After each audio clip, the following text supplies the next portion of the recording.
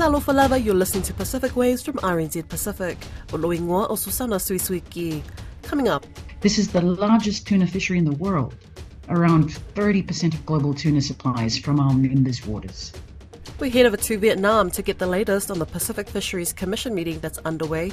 Also, we wanted to mobilise the communities while we wait for, word back from Tonga in the early days of the disaster. The year-long donation drive to Tonga comes to an end this week. And later on, women are less likely to be in formal employment and therefore less likely to be members of retirement funds. A new report shows the barriers Pacific women face when accessing retirement funds. The future management of the world's largest tuna fishery is being discussed in Vietnam this week.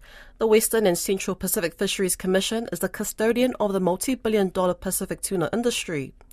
Its members meeting in Da Nang, Vietnam include Pacific Island countries, owners of the tuna resources and the distant water fishing nations, which include the world superpowers China and the United States of America. Koroi Hawkins is in Da Nang and filed this report. It looks more like some kind of UN General Assembly than a meeting about fish. Hundreds of delegates from over 30 countries are participating in this first in-person meeting of the Pacific Tuna Commission since 2019. Many who could not physically make it to Da Nang are also joining online. In his opening remarks on Monday, the Executive Director of the Commission, Feleti Teo, commended member countries for their resilience and determination through the pandemic. The Tuvaluan executive urged members to bring that same energy this week to the work that needs to be done now to help countries recovering from the impacts of COVID-19. Key issues of harvest strategy development and implementation, including a management procedure for skipjack, ongoing reforms, and progressing the important work of the various intersessional working groups on issues like electronic reporting and monitoring, crew labor standards, and transshipment review. Fishing is one of the most dangerous occupations on the planet. Recent research by the Fish Safety Foundation found that the number of people killed working in the global fishing industry is well in excess of 100,000 per year, considerably higher than any previous estimates. The outgoing chair of the Pacific Tuna Commission, South Korea's Jong-ri Riley Kim, told member states and territories they needed to step outside of their comfort zones and do more to improve working conditions in the Pacific tuna fishery. And we no longer can afford to say it is not our responsibility to deal with issues that are not directly related to fishery resources management, because indeed, fisheries impacts are inextricably linked with issues involving the people and the environment. We will need to push our boundaries to address overarching issues such as labor standards. Although hosts of the meeting, Vietnam are actually not full members of the Commission. They come under a probationary type grouping called Cooperating Non-Members and are in fact the first non-member country to host the meeting. In welcoming delegates on Monday, the Director General of Vietnam Fisheries, Tran Dinh Luan, reiterated their aspiration of becoming a full member in the future. Speaking through a translator, Dr. Tran said his country was committed to the sustainable use and long-term conservation of the region's tuna resources.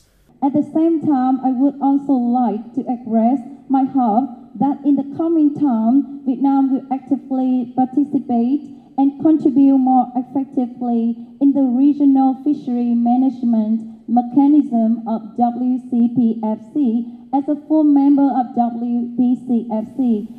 As well as the main business of the Commission, there are a flurry of bilateral, multilateral and interagency meetings taking place on the fringes. Although thousands of miles from the tuna-rich waters of the Pacific, the commitments and deals being brokered this week will all have a huge bearing on the future of the fishery and, by extension, the peoples of the Pacific.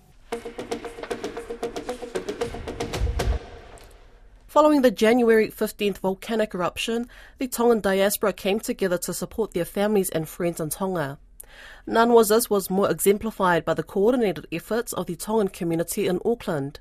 A massive donation drive was organised by Auckland's Aotearoa Tonga Response Group, who provided hundreds of bins to people to fill up with food and other essential items. The group sent the bins to Tonga in containers. The year-long donation drive officially ends this week, with the last container set to arrive in Tonga on Friday. Whina Whanua spoke with the group's Deputy Director, Manase Loa, who will head to Tonga this week to help coordinate the distribution of goods from the container. Your association has contributed tremendously to humanitarian efforts in Tonga. You've spearheaded a year-long donation drive, and this trip this week marks the end of this donation drive. Could you describe this trip a bit more? Our group has been working since the eruption on the 15th of January.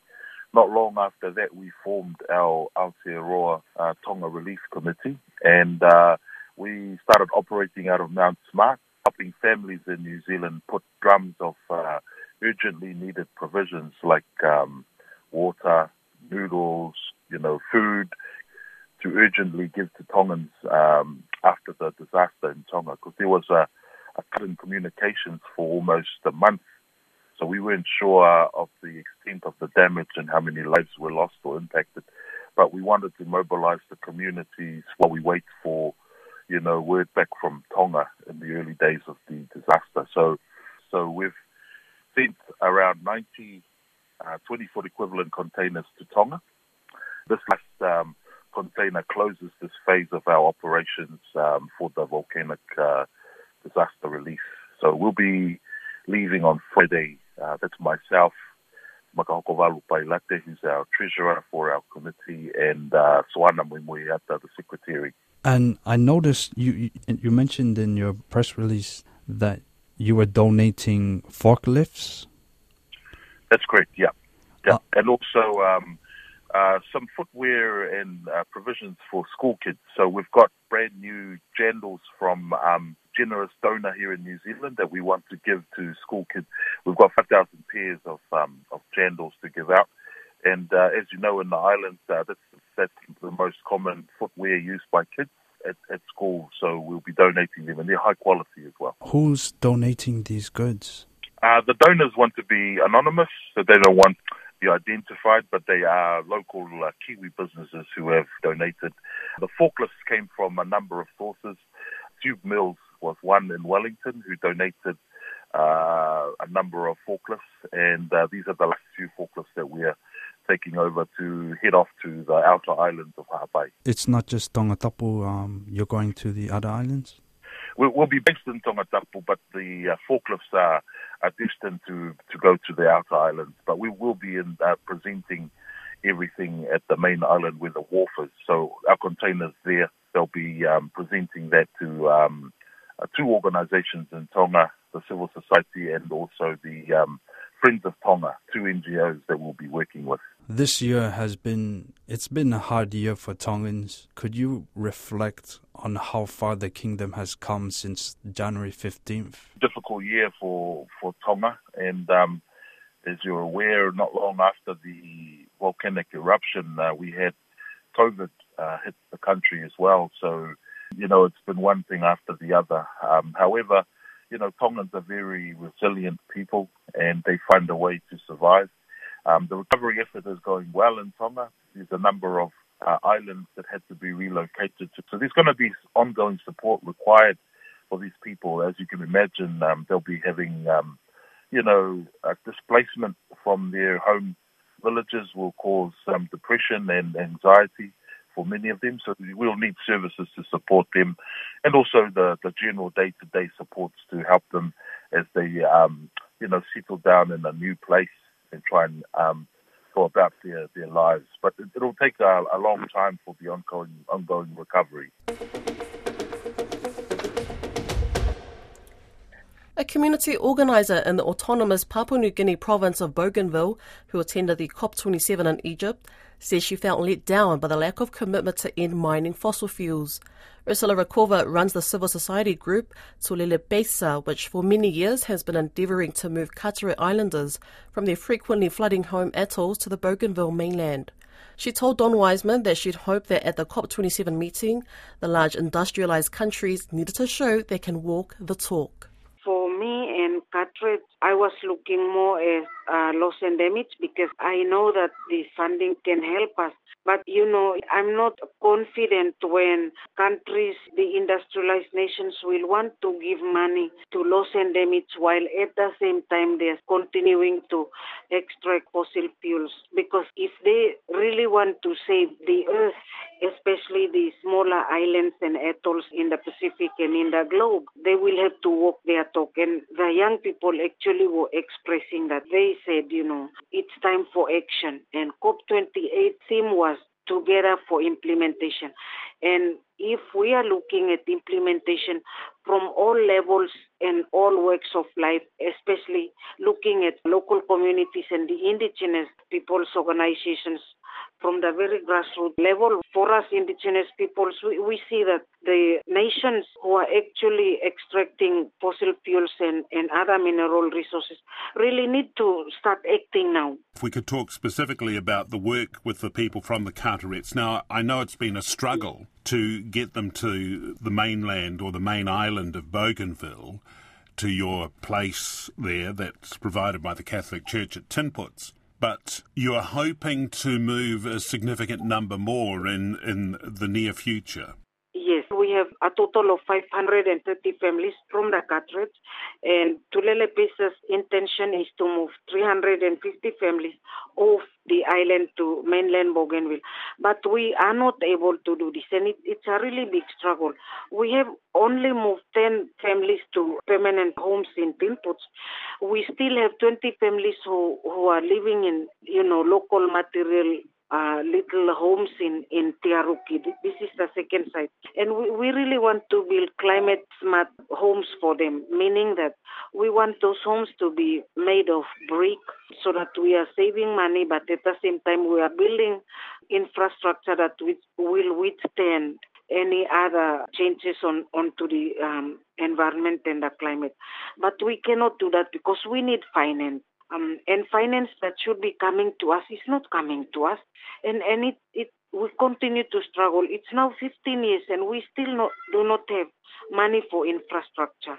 So this loss and damage money that's been agreed to, is that going to be any help for you?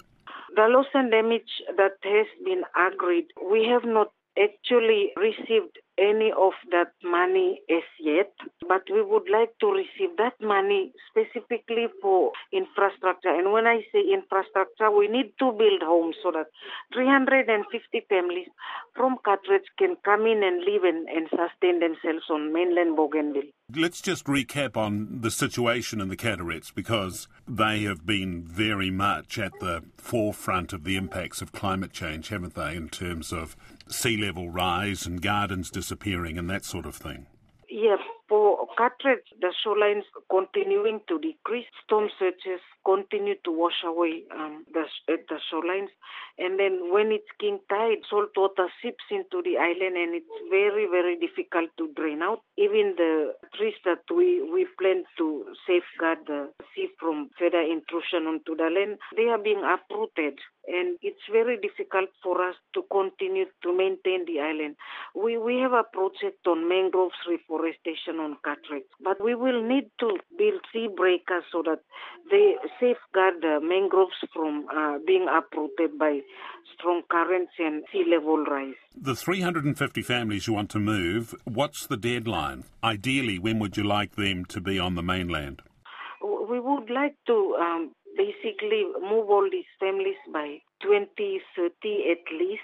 At least if we can move 275 families, we will be there and we will be continuing to build sustainable lives for the islanders. The other thing I need to mention here is that we are losing our stable food crops. We have lost it already. And food security for us is a very, very big question because we don't have the necessary nutrients from the food crops that we need on Carteret. The authors of a recently released report on disadvantages faced by Pacific women in accessing retirement fund benefits are calling for reforms. The report by the Pacific Private Sector Development Initiative outlines how institutional arrangements can disadvantage women's entitlement to retirement benefits. Koroi Hawkins spoke with the initiative specialist on the economic empowerment of women, Sarah Boxall, about the findings of the report, which is entitled A Secure Retirement, Levelling the Playing Field for Women in the Pacific. So, some of what we see is typical, I guess, to superannuation and women's retirement across the globe, but we do see some particular trends in the Pacific. So we know that women are less likely to be in formal employment, and therefore less likely to be members of retirement funds. And even when they are members of retirement funds, they're often earning lower wages or they're not able to access retirement funds because of their employment status. And so what we see is that women in the Pacific are less likely to be members, have lower balances, and also they live longer than men. So what we're seeing then is that they're actually at risk of being quite financially insecure when they're older. I can't speak for other Pacific contexts, but is there an issue with employers honoring superannuation in the Pacific and being honest about not just the normal payments, but also incentives for women to save? So there's a few elements to that. So one is actually what is in the Retirement Fund Acts in countries is quite different.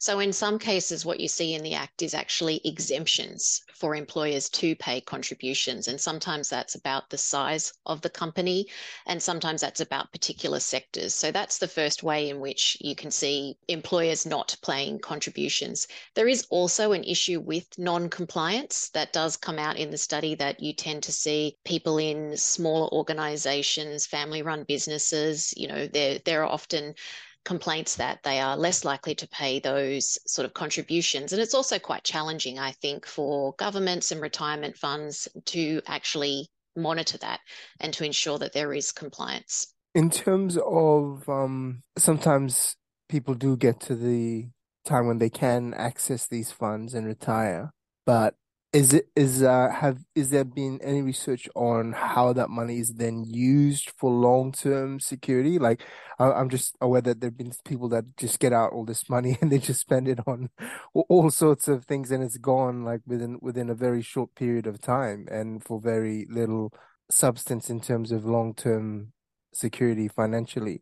So the majority of cases, what happens is that there's sort of a lump sum payment at the end. So when you retire, you're able to access your full retirement fund benefit. And so obviously then how people choose to spend that, can be anything from, as you say, spending it all in one go or, making different plans. So one of the things we look at in the report, specifically as it relates to women as well, is how are funds supporting people to have better financial literacy and better planning for retirement. And we note that, one of the challenges faced by women, particularly in retirement funds, is a generally lower level of financial literacy and awareness of what their rights are and what the opportunities are. So we do see that, it can be that people then might spend the money and they might not have anything left, but that's sort of a broader issue, I guess, around financial literacy and planning in the Pacific, but it does have a specific impact in this case. What's the next step with this? What are you doing with this information now, and how is that being implemented across the region to help women? So we've been working very closely with the Pacific Islands Investment Forum, which is the regional body that has members of all the retirement funds.